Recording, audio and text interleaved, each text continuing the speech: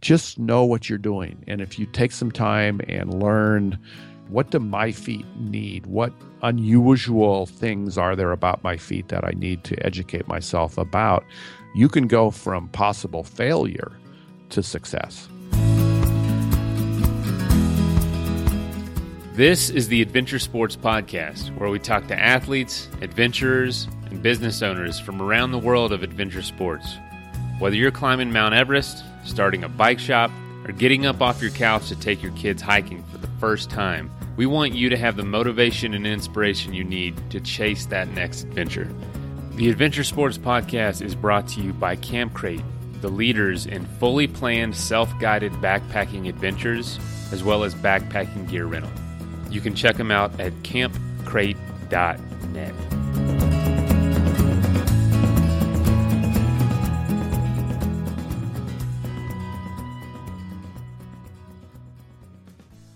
Quick warning, my dog is chewing on a toy in the background, and she is so stinking cute that I'm not even going to disturb her. So if you hear something, that's what it is.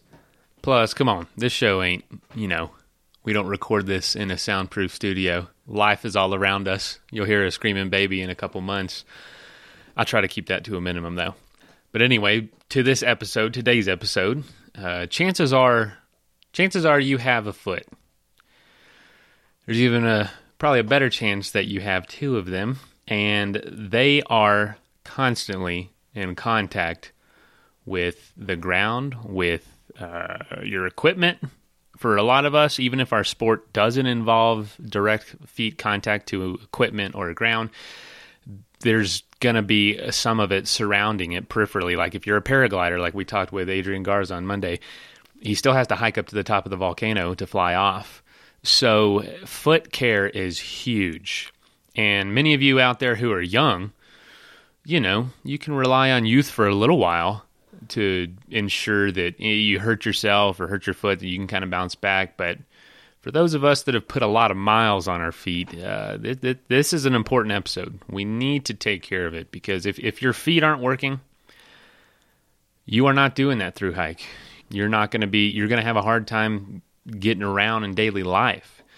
I've seen a lot of people, even on bike tours, quit in races, Tour Divide, Colorado Trail, day races, and their feet contacting the pedal and their ankles too are what caused them to stop.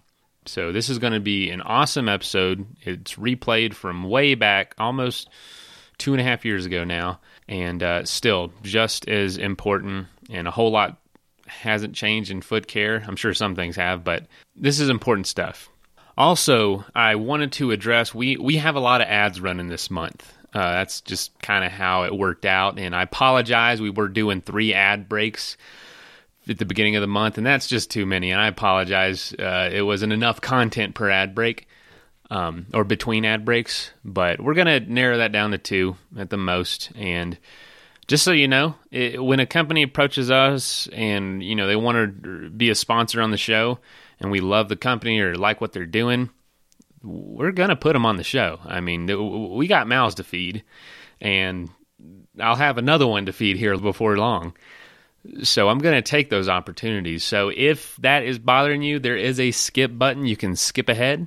If your app doesn't have a skip button, there's plenty of them out there with them. But if we get the opportunity to run a sponsor, we are going to run them. We're going to support them, and they're going to help support us. So that's just how this is going to work. This takes a lot of time to produce this show. We are so happy and so thankful to do it. But if someone wants to help us out by being a sponsor, we're gonna let them do that. But we will try to make it as easy for the listeners to consume as possible, because this show is free to you, and we're going to keep it that way. And to do that, we need to find sponsors. And speaking of sponsors, I will just quickly go over the 3 that we have. First, we have Peak Refuel. You know them. They're backpacking food, basically freeze-dried food, but really good stuff. I used them on a guided trip this year. Everyone really loved them. Our second company is Powder 7. They are an mostly online ski shop with a really cool interactive tools on their website that are only found there. Awesome customer service. They'd love to help you out. Also, We have Hemp Daddy's CBD oil and transdermal cream. I've been using them on my knees, which I have arthritis in. And I did a hike this morning after putting some cream on, and it helped a lot. Honestly, we don't promote things we don't believe in. So I would give those companies a shot. All of them have deals going with us. You can check our website, check the show notes for that. Anyway, I'm really looking forward to this episode. And as you all know as well, that we have plenty of interviews a week that are scheduled out, and my goodness, we have some awesome ones coming up in the next few months. I get to do these interviews, and they don't release for like a month, sometimes two, depending on how booked we are. And man, we've got some awesome ones coming out. So keep your ears peeled, continue sharing the show, listening to the show, and giving us ideas of what you want. This show's about you. What you want to hear. What trips are you getting ready for? What are some of the things, sports you want to hear about? Because frankly, there's a lot of adventure sports out there we don't cover very often. So if there's something on your mind, reach out to us. We want to keep this thing vast, keep this thing interesting. And thank you so much for choosing to spend your time with us today. All right, here's the episode on feet. Foot pain and blisters. Most of us in our adventure hobbies have had to deal with these annoying ailments at one time or another. John Von Hoff is here today to educate us on proper foot care and hopefully to provide a few good tips and tricks that will keep our feet out of trouble. John is an ultra runner and a foot care expert as well as an author. He's volunteered his knowledge and services at running events around the globe, patching up thousands of tattered feet. He spends time speaking to runners and hikers about being good stewards of their feet. With more than 20 ultra marathons under his belt, including competing 3 times in the 100-mile Western States Ultra and 10 times in the Santa Rosa 2400-hour track run, John has the experience to guide us to great foot care. His book, Fixing Your Feet, Injury Prevention and Treatments for Athletes, is in its 6th edition and continues to be a leading manual for proper foot care for athletes. John, welcome to the show. Thank you. Happy to be here. Yeah, I'm happy to have you. So for many of us, foot care is not exactly the epitome of riveting conversation, but I think your expertise really fits in with our audience. We have a lot of ultra runners and backpackers and thru hikers that could benefit from your tips and tricks. So let's jump right into that. I personally have been plagued with foot issues. Ever since a kid, I used to have heel issues playing basketball and baseball and football, and water skiing. I sprained ankles. I've broken ankles snowboarding, and it's been all of this constant plague of foot issues. So I'm hoping that you can share a few things that'll help me deal with my foot issues, not to mention the blisters that we all experience. So what is it that causes our issues? Are we just not trained correctly, or do we not know how to take care of them in the long run? What's the deal? Well, first and foremost, I think what happens is people simply overlook their feet. I've been to events and people spend thousands of dollars on their race or their thru hike, and they've got all this planned out. They plan out their food, they plan out their gear, and they never think about their feet. They might have socks, but they're not quality socks, or they're not the right kind of socks, or they don't look at their boots or their shoes to see, are they really still good? Are they worn down? Should I replace the insoles? Are they giving me the support I need? So the more we forget about our feet, and the less attention we pay to them, we often, suffer the consequences. Yeah, I think that's probably the problem. I've not had the luxury of anybody telling me how to take care of my feet. I mean, as kids, we would hike in cotton socks, and just, that's all we had. We didn't know about good quality equipment. So what are some things we need to pay attention to? And I'd like to gear this a little bit more towards the hiking backpacking community. I'm sure that there's a lot of similarities there, but at the same time, hikers and backpackers will wear some different footwear than runners will. Right. Well, times have changed. When years ago, hikers would wear heavy boots. That was just the norm.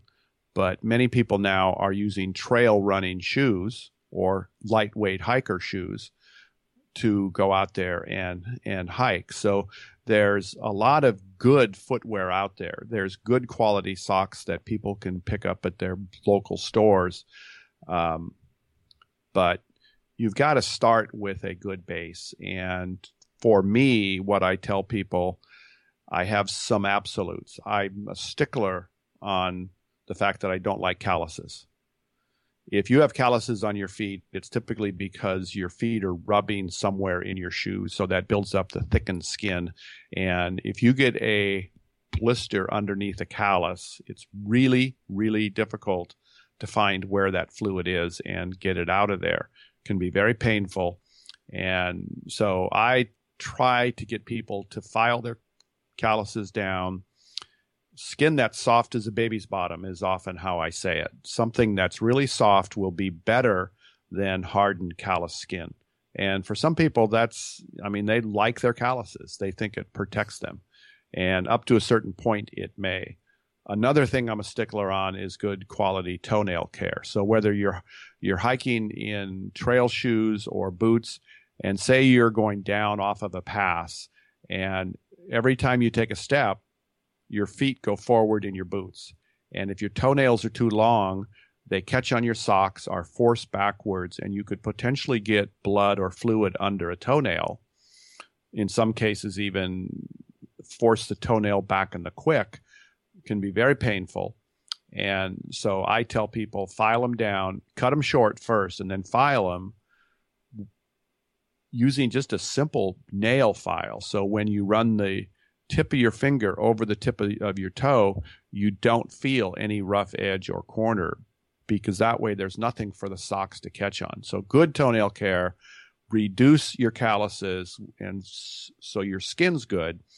Those are the two main ones.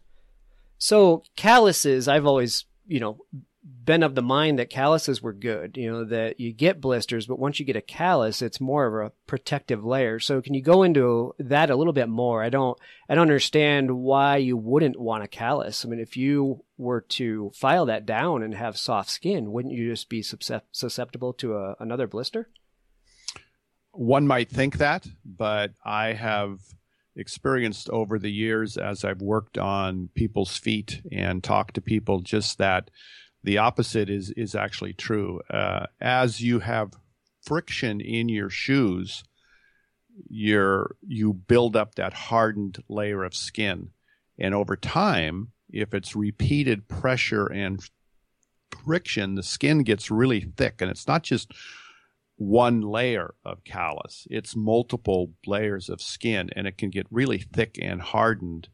And bad callus, like on the back side of a heel, can affect the way that your foot fits in your shoe. Callus under the ball of the foot is very common, or on the sides of the small and the large toe.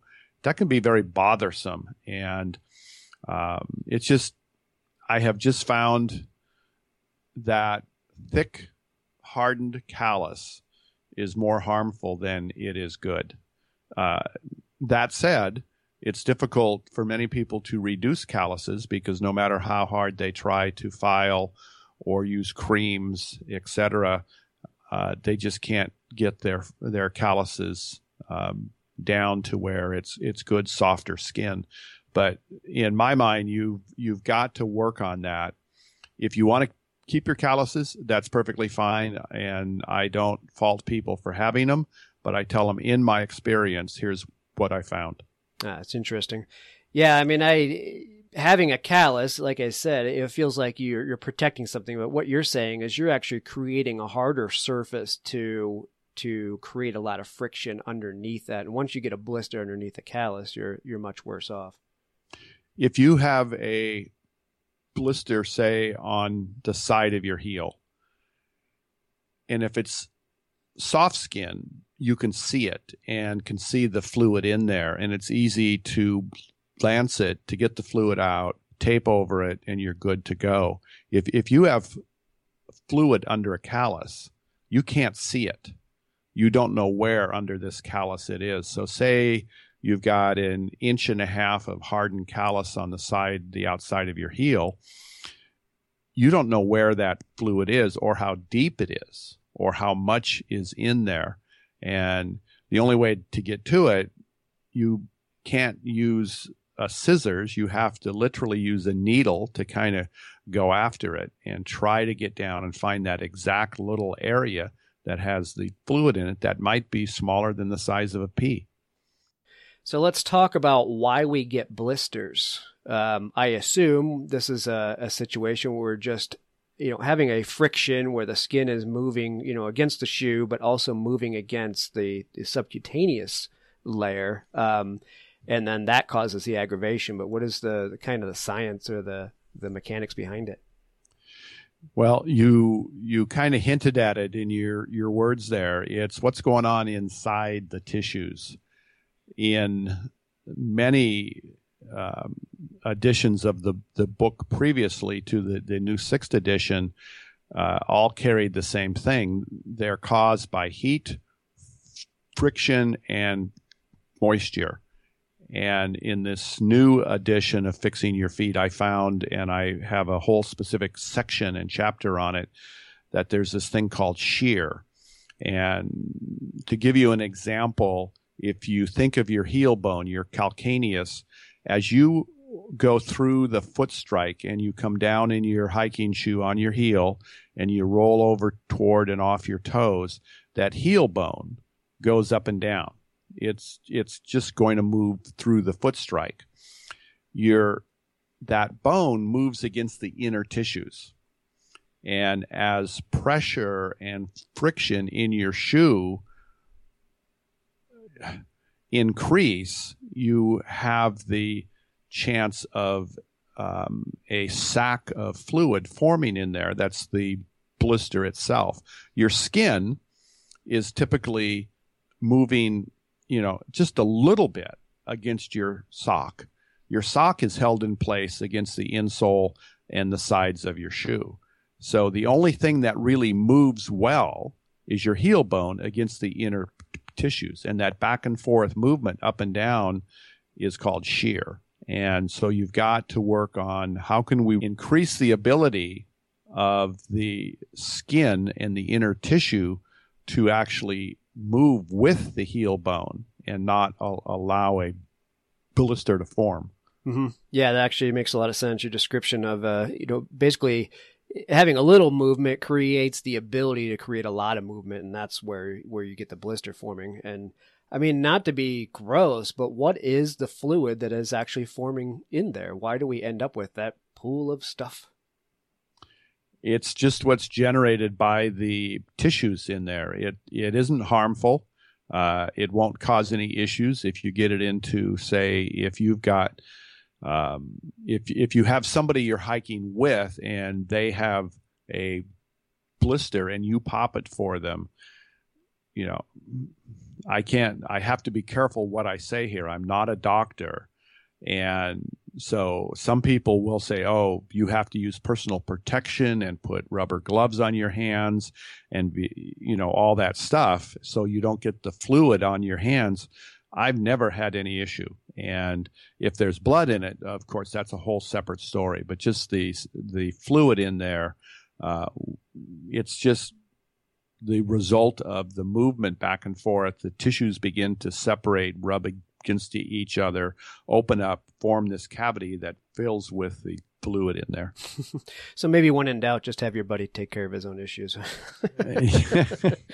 Yeah, well, I'm a strong believer that everyone, should know how to take care of their own feet. And for me, what that means is, I can tell you what I do. I can show you what I have done for thousands of people. But if I tell you, well, you have to wear this kind of sock, or you have to wear a certain insole or shoe, and you have to use a lubricant between your toes and on your heels and all that, that's fine.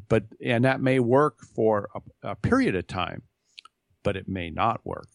And what works for me, I generally say, doesn't necessarily work for you. So you've got to find what works for your specific feet. What do your feet want and need to remain healthy?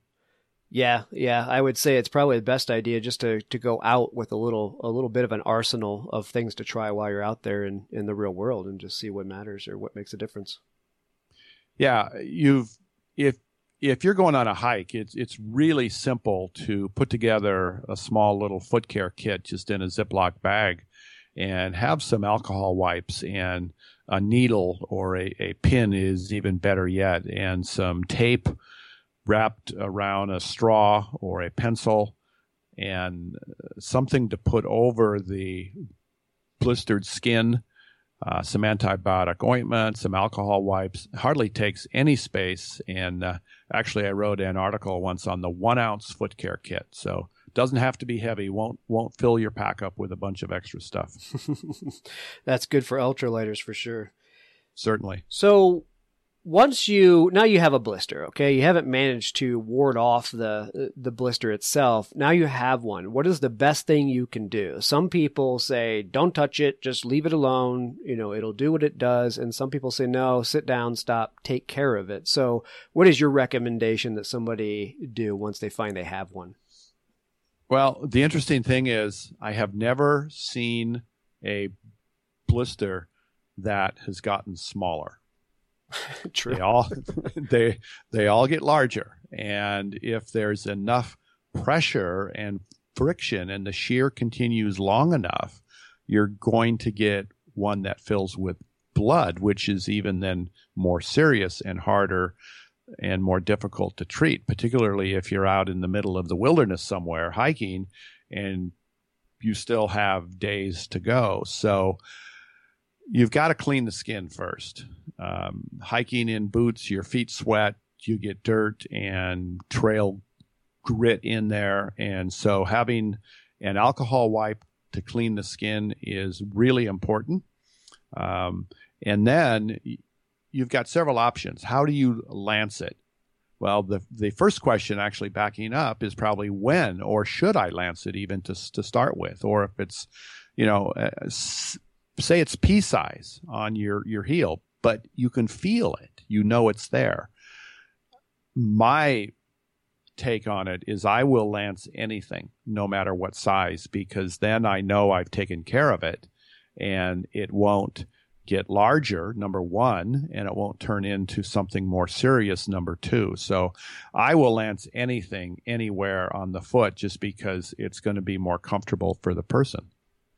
Okay, so you lance it, you drain it, you clean it with alcohol, and then obviously you're going to put some sort of bandage to keep dirt and grime out, because I assume you're open to the possibility of infection. Do you then tape it? What's the best method to get something on there so you're not creating a worse problem? Well, I want to back up a second, though, because when you lance it, a lot of people don't have an actual plan when to lance it, or even more importantly, where or how. And if you're out there and you have a multi-utility knife that has a little scissors on it, then you can kind of pinch the skin and cut a V in it with the scissors and let the fluid out that way. If you use a needle, remember that poking something with a needle is nothing more than a puncture wound, which often will seal back up on itself once you pull the needle out. So if you're using a needle, I tell people kind of put it in and then move it side to side to elongate the hole so it won't close up. That's number one. But if you look at, we'll go back to the blister on your heel, you want to lance it typically in at least two places where gravity will help the fluid flow out and down, and pressure going through the foot strike. You come down on your heel. In doing that heel comes down, it kind of compresses, and so make a hole forward on the forward end toward the toes and more toward the top. So as you come down on that heel, it forces the fluid up and out too. So I generally always make at least two lancing spots on everything that I lance. And then, yes, what do you do? Well, you squeeze the fluid out, number one. You dry the skin. maybe use your alcohol wipe to clean it again, and then you have to cover it. And if you have something like moleskin, you'll probably find that it doesn't stick well. So I prefer tapes, whether it's kinesiology tape or even duct tape in a pinch works. There's a lot of tapes out there that people use. White athletic tape typically doesn't stick very well. Spenco makes a product called Skin Knit that is very soft and conforms very well to the foot, so that's easily carried. It comes in a thin rectangle and can be cut to size. So I would carry a small tube or container of antibiotic ointment, put just a dab of that over the blister itself, over the top of it, so that when you cover that then with tape, and the tape ultimately comes off, you're not going to tear that skin off the top of it. It'll stay on there. I also use Desitin that is used on baby bottoms, or zinc oxide over the top too. That helps as a drying agent. Just something to protect the roof of the blister so the skin won't peel off. Now, is there any benefit from taking that skin that was the top of the blister out completely so it doesn't continue to rub and loosen up and expand? Or is it better to leave that on and cover that all up like you just explained? You're typically better off to leave it on. Number one is because if you take it off, what you have underneath is just plain raw skin and all of the exposed nerve endings, and that can be more painful, much more painful than leaving the roof or the skin on top. If the skin has torn, if you take your shoe and sock off and you have a 1-inch blister on your heel and the skin is already torn, I even try to put some ointment inside underneath it and then lay the skin down over the top of it and then tape over that. I try not to cut any skin off. So all of you know that I deal with some chronic pain, some chronic inflammation in my knees, and it's been an issue with my adventure sports career.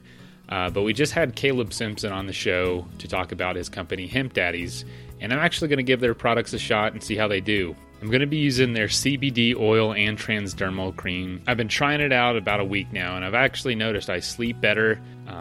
My stress and anxiety have even lowered a little bit, as well as my knees do feel a lot better. Their products are third-party lab tested. They're made from USDA organic hemp, and they're grown on a family farm right here in Colorado. If you'd like to give it a shot yourself, go to their website, hempdaddies.com, and use the code ADVENTURE to get 10% off your first order and free shipping. And I will keep you in the loop about how it does for me. So buying ski gear can be a pretty daunting process, especially when it's online, but Powder 7 made that process incredibly easy. They live by their mantra, which is skiing for all for skiing, by being completely dedicated just to skiing and encouraging anyone and everyone to participate all year long. It really doesn't matter if you're looking for your first pair of skis or looking to round out your quiver. They have literally thousands of skis in stock, new and used, so you can get a really good deal. A team of ski experts to help you find the perfect ski for you. And they stock every brand you can imagine. And not only skis, but they have everything else you need, whether it's a helmet or goggles, apparel, boots, bindings, poles, literally everything. The only thing they really don't get you is a lift ticket. It's crazy. So you can visit them online at powder7.com or stop by their store there in Golden, Colorado. But make sure you give them a shot before trying anywhere else for your ski equipment. So let's talk about preventative measures then. There are reasons we get blisters, and sometimes we're just simply not going to control whether we get them or not, but I think we can have a large influence on the severity or how many we get. So obviously, and most of us know, cotton socks out completely, right? Right. Yeah. Cotton just holds moisture in, becomes very damp. I'm not a fan of cotton. There's so many excellent, good socks out there. nowadays that will either wick the moisture away from the skin, or even fabrics that are moisture hating, and they won't allow it to even attach to the fabric of the sock. So good quality socks is your first line of defense, obviously. But it also gets down to, you want to make sure that whatever you're wearing on your feet, if it's hiker boots or shoes, that you have a good fit. If your footwear doesn't fit and your heel's moving up and down, or you've got too much movement in the forefoot, or it's too tight, pinching your toes, pinching the ball of your foot, you're going to have more chances of having issues. So make sure whatever you're wearing on your feet fits as best as it can. And then you've got your socks. Now make sure that if you're wearing one pair of socks, it's easier because that's what most of us do. But some people wear two pairs of socks, a thin liner sock and then a heavier outer sock. When you do that, make sure that volume, that extra volume from the extra pair of socks is still okay within that shoe, and it's not compressing or constricting the foot too much, because that can cause separate issues. So, fit good quality socks. And then some people like to use powder on their feet. Some people like lubricant. And there's many lubricants out there. Some, in my opinion, are better than others. But if you're prone to certain types of issues with your feet, whether it's blisters between the toes that overlap, issues with ball of the feet, and so forth, you've got to know that ahead of time before you get out on a multi-day hike and figure out that something's wrong here. Yeah, right. Well, and of course, spend some time in your shoes, whatever you plan on taking out to that kind of distance hike. Spend some time in the house or just walking around and get your feet used to those, and the shoes used to your feet. Well, in the old days with heavier boots that a lot of people wore, I remember when I was out of high school. This is a long time back. I won't date myself, but it was a long time back, and I had heavy boots, and you had to wear them to break them in. And with many of today's hiking boots or even shoes, you don't really have to do that. But what you said is good. Yes, it's a good idea. Wear them around the house. Make sure they feel good, that there aren't any bad seams within the shoe itself, that you don't have any pressure points that can come back to hurt you later on. Make sure they fit. And if you're walking around your house is one thing, but walking outside up and down trails with 20, 25, 30, 35 and more pounds on your back will often change the way that your feet feel at the same time. Oh, yeah. Yeah, you can't, it's hard to mimic your foot sliding forward on a 30-degree slope and jamming up to the toe of your shoe. So I want to talk about the doubled up socks method. It's always made sense to me to use two very thin layers of socks so that one can cling to your foot and then slide within the other one, which is probably clinging to your shoe. Correct. It's a sound theory, and it has worked for me in the past. Is it something that you would recommend? It's kind of an individual thing. I would say it's probably not as common as people think. When I work, particularly ultra marathons, I don't find that many people wearing double socks, but it can be very helpful because, like you said, the one layer of sock moves against the outer one. And so that can relieve some of the friction and the pressure there, which is certainly helpful. So your options are several. You can wear a sock like Wright socks, WRIGHT socks, and they're double layer. They're actually made with two layers of fabric that move against each other. And they're very, very, they've been around for years. And I believe they're even one of the only double layer socks out there. Excellent, excellent company, excellent socks. Other people will go actually with 2 pairs of socks. And if you're prone to toe issues, then wearing a pair of Injinji liner socks. Injinji are the toe socks for people who haven't heard of them. Each toe is actually encased in its own little sock, so to speak. And the socks actually, the toe sock portion of the sock conforms very well to whatever size your toes are, whether it's large or small.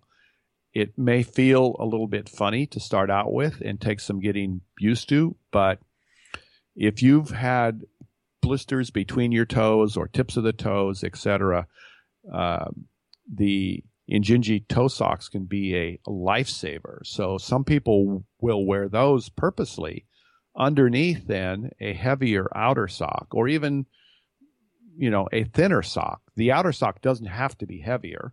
It's just the whole purpose is 2 layers that move against each other. Yeah, those make a lot of sense. I didn't realize those were available, but I think that's probably the worst blister is getting the ones in between the toes, because that's some of the most tender skin you have on your body. They just don't usually take abuse. And once you get a blister in there, you don't stop thinking about it. Well, and that's so true. And it doesn't have to be large. I was just in Death Valley at the Badwater Ultra Marathon, and a lady had a smaller than a pea size hot spot open up, and the skin pulled off, and she had this raw skin, and it was killing her. Mm-hmm. So it doesn't have to be big, but it can hurt like crazy. And what you have is the 2 toes rubbing against each other and nothing to protect it. That's a good tip. I think I might have to go look for those. They're out there, and Injinji is INJ. Let me make sure I spell this right. INJI. And they're easily foundable on the web. A lot of hiking stores, running stores carry them, and they come in all different heights and fabrics. So there's Coolmax, there's wool, there's the liner ones, and more. There's hiker socks. Yeah, they're excellent company too. Oh, very cool. All right. Well, you mentioned materials, wool and the Drymax. So let's talk about materials and the pros and cons of it. Maybe what is your recommended material to start out with? I know not everything works for every person, but what's a good one to start out with if people are having problems and they might want to try something different? Socks are fascinating. They have changed so much over the years that just this influx of new fabric combinations, where you used to have years ago just 100% cotton socks, and now there's spandex, there's wool, there's nylon, there's Coolmax, there's bamboo, there's all these different fabrics all melded together into one sock, and they're made often with either channels like under the arch of the foot to increase the chance of perspiration from getting off your foot. There's stretch points in the sock that are made to either stretch more over, say, under the arch of the foot or over the top of the foot, around the heel. So socks are made, sock companies have done just a fabulous job of making better socks that fit our feet well. Most of them have done away with the bad seam inside over your toes. So most of them don't even have seams that can be felt, and they're durable. Now, all this obviously has come at a price. I mean, socks I've seen can easily go $25, $30 for a good quality pair. Yeah, right. But that said, you can spend, under $20 for a good pair of socks that's going to last for a long time, provided, of course, you take care of them. Yeah, and that's, it's sometimes a tough pill to swallow. You're thinking $20 for a pair of socks, but the difference they could make is absolutely night and day. And, if you're wanting to get out there and enjoy your adventure and not get these blisters or at least minimize your risks, man, all of a sudden $20 doesn't seem like a big deal at all. Yeah. And if you're traveling light and you don't want a second pair of socks, I would argue you need a second pair of socks. So you alternate every day or even change your socks at noon. I mean, there's nothing wrong with doing that too. Your feet like some air time. So when you stop for a trail snack or just to rest because you're climbing up a long pass or something, sit down, take your shoes and socks off, air your feet out. It'll really help them and potentially avoid any issues from popping up at the same time. Okay. Well, you brought up a good point. It was one of the questions I wanted to ask. Is it worth the wait to bring another pair of shoes? Because your shoes, you kind of want those to be able to air out as well. So obviously, ultralighters, they want to slim down everything. I don't imagine they're going to bring another pair of shoes with them. But many of us might consider it if it's going to be better for our feet. So on a day hike or, a multi-day hike, is it worth bringing 2 pairs of light shoes so you can strap a pair to your pack halfway through the day and let them air out? I would probably not do that personally. If somebody wants to, that's certainly their choice. I would be more inclined to say, here's my hiking shoes, whether it's a trail running shoe or a specific hiking lightweight shoe or boot, or even a heavy one. That's your footwear to hike in. Now, when you get into camp, what you want is to take those off your feet. You want to put something else on your feet. So I'm inclined to tell people, carry something else that becomes your camp shoe that you can wear around camp. And sometimes this can be used in a pinch if your regular hiking shoes go bad on you or something happens and you just can't wear them anymore. And so what I tell people is find yourself a nice, comfortable pair of sandals or even Crocs. They're very, very light. They can just be tossed on the back of your pack with a carabiner or a couple of ties. And you get in camp, you take off your shoes and socks, you air your feet out, you walk around in Crocs or a sandal, and in a pinch, you could actually hike out in them. Yeah, that makes a lot of sense. So not necessarily beneficial enough to take the extra pair of regular hiking shoes, but I like the idea of the camp shoes. And I would imagine you probably recommend people not putting socks on when they're sleeping overnight. It just gives them a chance for their feet to air out even more. Right. Okay. So let's talk about the book. I don't think I even mentioned that you're a podcaster in my intro, but you have your book, which is Fixing Your Feet, Injury Prevention and Treatments for Athletes. You also have your podcast because you're an author, and the podcast is called Writers and Authors on Fire. And your podcast is to inspire and help aspiring authors, right? Correct. Okay, so Tell me about the book first. It's in its 6th edition. Obviously, it's been out for a while, and I think a lot of people are using this thing. So what can people find in the book, and why is it useful? The story behind Fixing Your Feet is fun.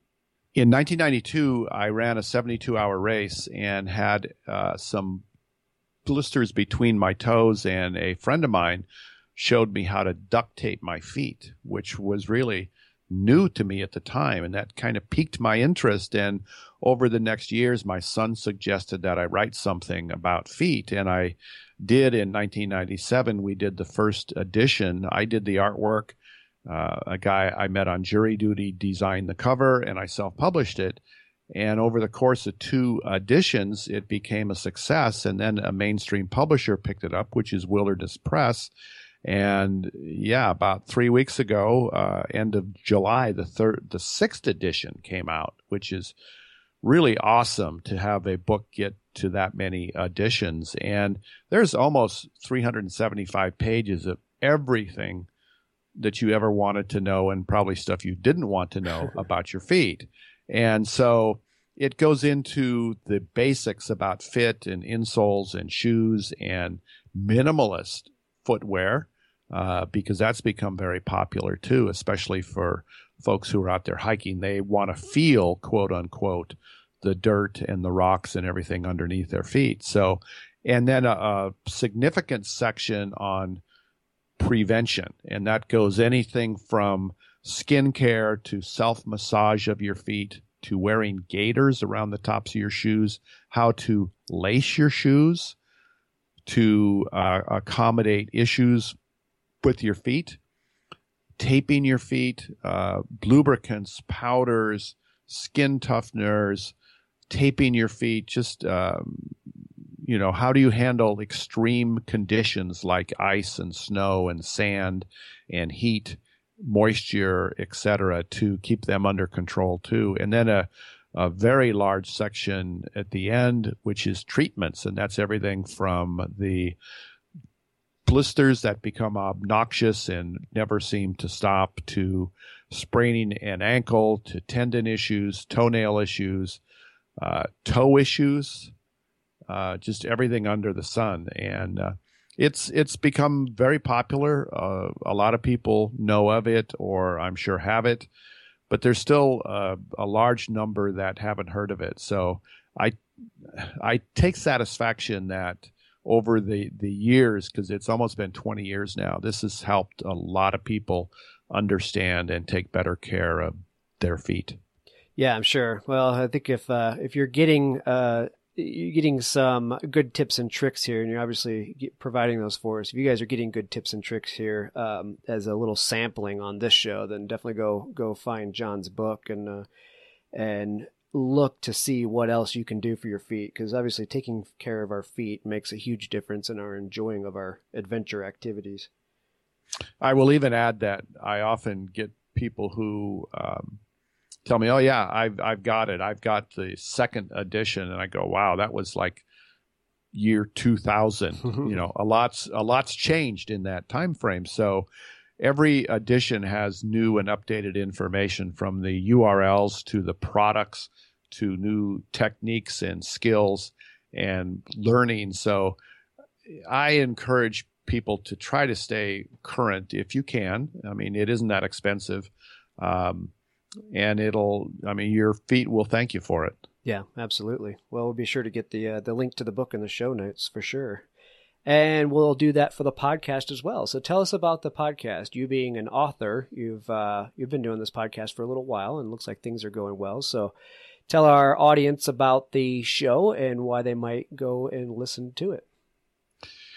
The podcast comes out of my speaking at writers' conferences about marketing and self-publishing and book proposals and ideas and just writing in general. And I found that a lot of people just were lost and they didn't understand certain things and tended to come back to the conferences year after year with the same issues. And so I started Writers Authors on Fire as a podcast about a year and a half ago almost, to help people to hear other people's stories. So I interview authors and even folks that don't have a book yet, that maybe won't ever have a book. I want people to hear their stories, to be inspired over what helps them write, what makes them get fired up over writing, and whether it's your subject matter, the audience that you want to help. All of us go through many of the same issues. So it's me as an author interviewing other authors about their writing, and I've just had a lot of fun. I interview all genres and all types of writing out there, and it's been fun. I can say it's helped people. It's certainly helped me as I hear other people's stories. And it's often said, everyone at some point says, yeah, I want to write a book. I have a book inside of me. Mm-hmm. And yet for many people, it will never happen because they don't know how, they don't understand it. And yet we're in an age with Amazon and Kindle ebooks where anybody can actually write something. Whether it's good or not, that's a whole nother story. But anybody can write something and publish even 5 copies for their family. So if you get out there and do a whole bunch of hiking and you want to write about that and put it in a story form so you can pass it on to your kids, it's doable, and it isn't that expensive either. Yeah, it looked like you had a good mix of interviews on there, like you said, from the inspirational to this is how you self-publish, the how-tos for authors. And you brought it up, but I think we probably do have a lot of listeners that have done the AT or the CDT or the PCT, and would love to write about that, but really aren't sure where to get started or haven't reached the right point of inspiration. So maybe they need to come over to your show and listen a little bit and get their game on.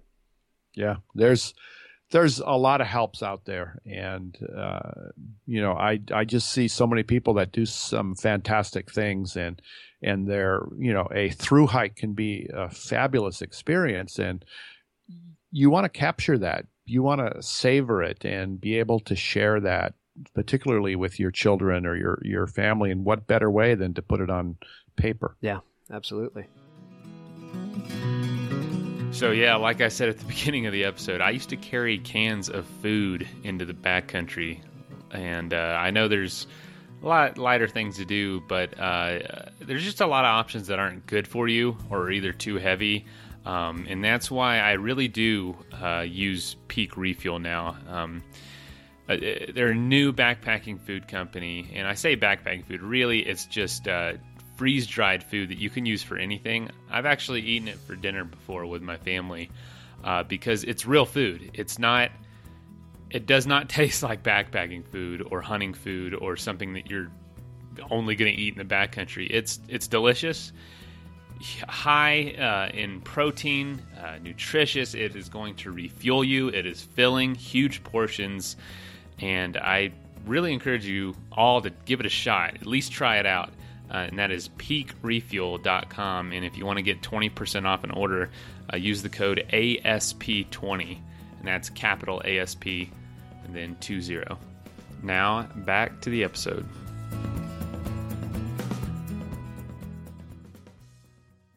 John, this wouldn't be the Adventure Sports Podcast if we didn't have you tell or share some sort of story from your races or just your experience in running.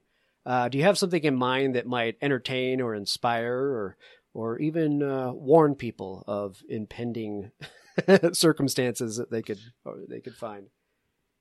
I've got, over the years, I have patched so many feet that some of the stories and experiences run together, but I have seen everything from multi-day, 7-day races in the Amazon jungle where feet are just wet and macerated the whole time, to Death Valley in the summer heat and sand. And what I like to, I just want to help these runners continue. So my aim always, as I work on people's feet and talk to them, is how can I get you back on the trail?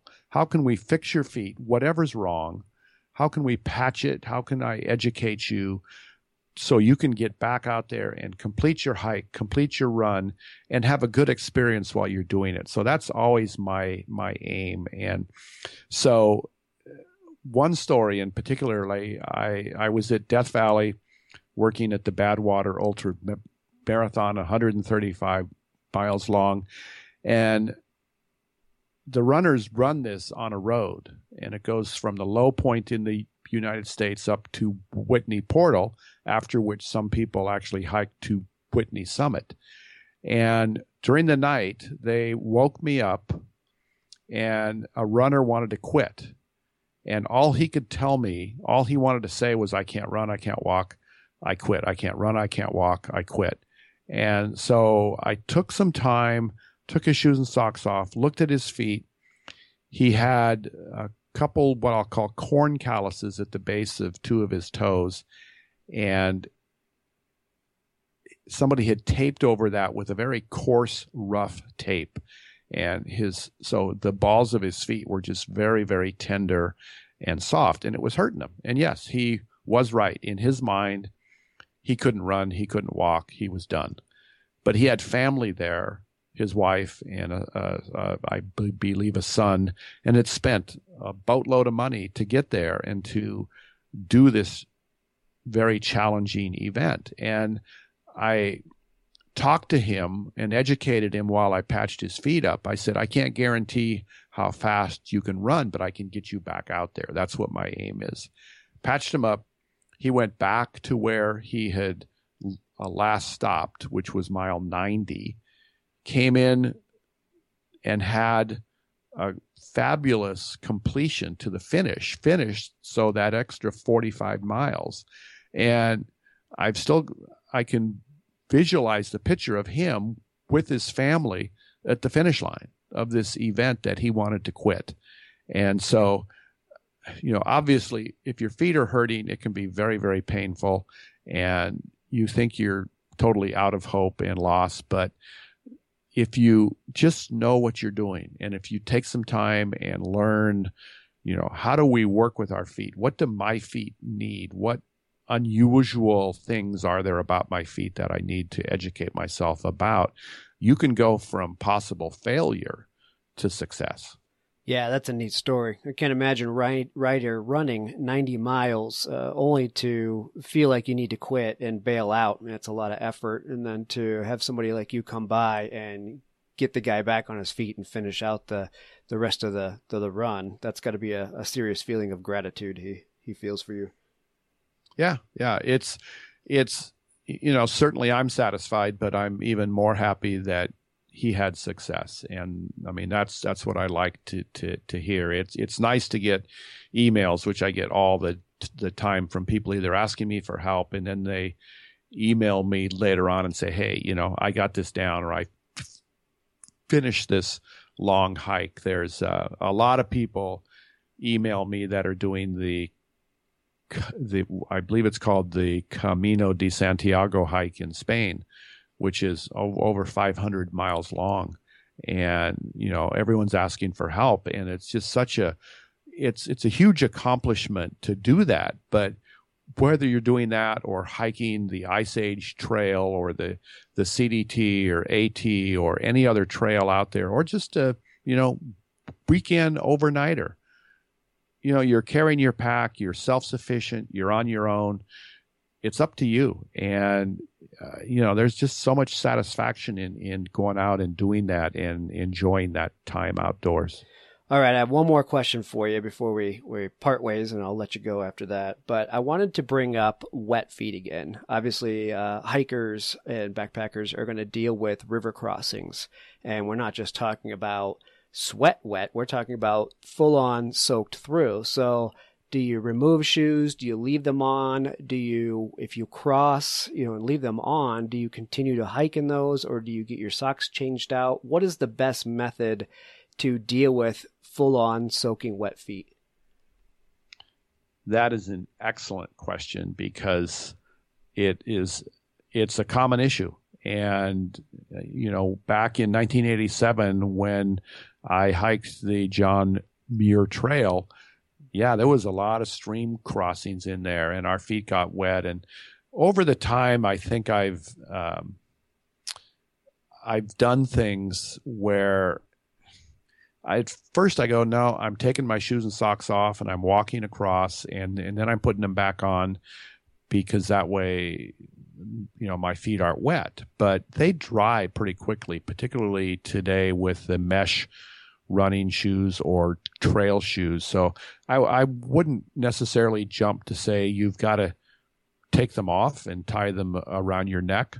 Now, I'll put in a plug for that. If you've done the good thing here and have a camp shoe, whether it's a sandal or a Croc with a strap on the back, you can always use those to cross and then just tie those on the back of your pack afterward. Oftentimes, I haven't found too many crossings where every rock is smooth. And so you step out on this rock and you land on the ball of your foot that's already sore from walking on it, 5-6 miles on your hike with a backpack. And so then you step on this sharp rock and it hurts. So at least keep your socks on and change your socks on the other side. Just that little bit of protection can certainly help. But I'd be inclined probably, I just march on through.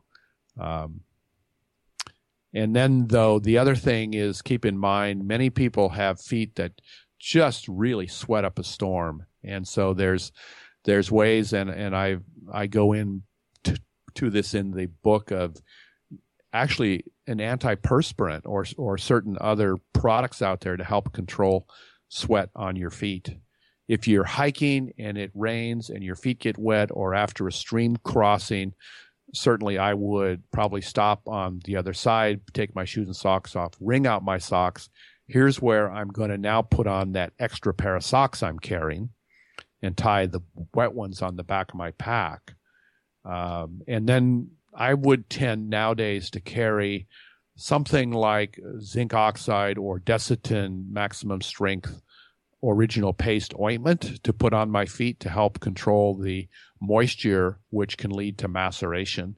If you hike long distances and your feet don't dry out, if they remain wet, your skin ultimately will prune up, like when you've been in a bathtub or your hands are wet for hours, and your skin softens. It begins to fold over on itself. The skin can separate, and it can be very, very painful. And the only thing to help that is time. You have to take your wet footwear and socks off, air your feet out, maybe put some powder on it if you have it, and allow them to the skin to go back to its normal shape.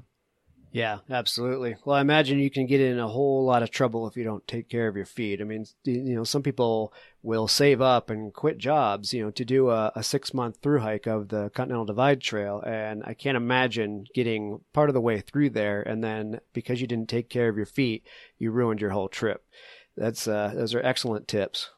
And certainly that's something, if I met that person who had to quit, I would say, why did you quit? And if it's your feet, how much time did you spend in advance of your hike preparing your feet, learning what they need and how to take care of problems should they pop up? Yeah, absolutely. Absolutely.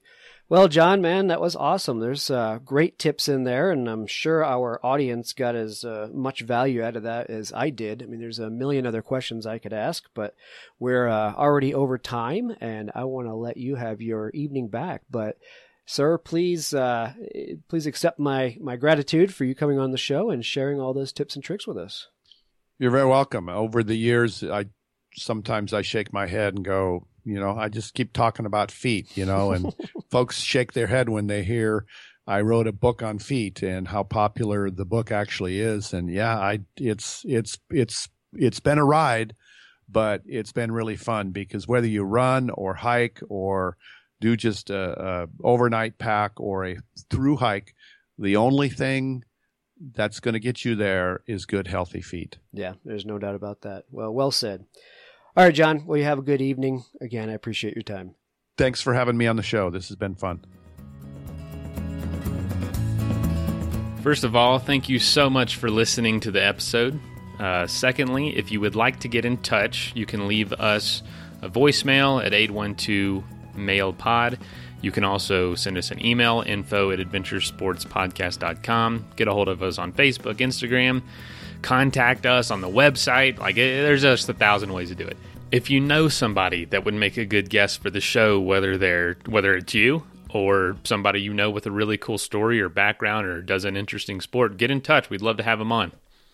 Also, if you'd like to be a patron, aka a supporter of the show, patreon.com/Adventure Sports Podcast. You can sign up for as little as $1 a month. You can sign up for $5 a month. And lastly, thank you to our sponsors whose messages follow right now. If you want to save 20% off the best backpacking food on planet Earth, go to peakrefuel.com and at checkout, use the code ASP20.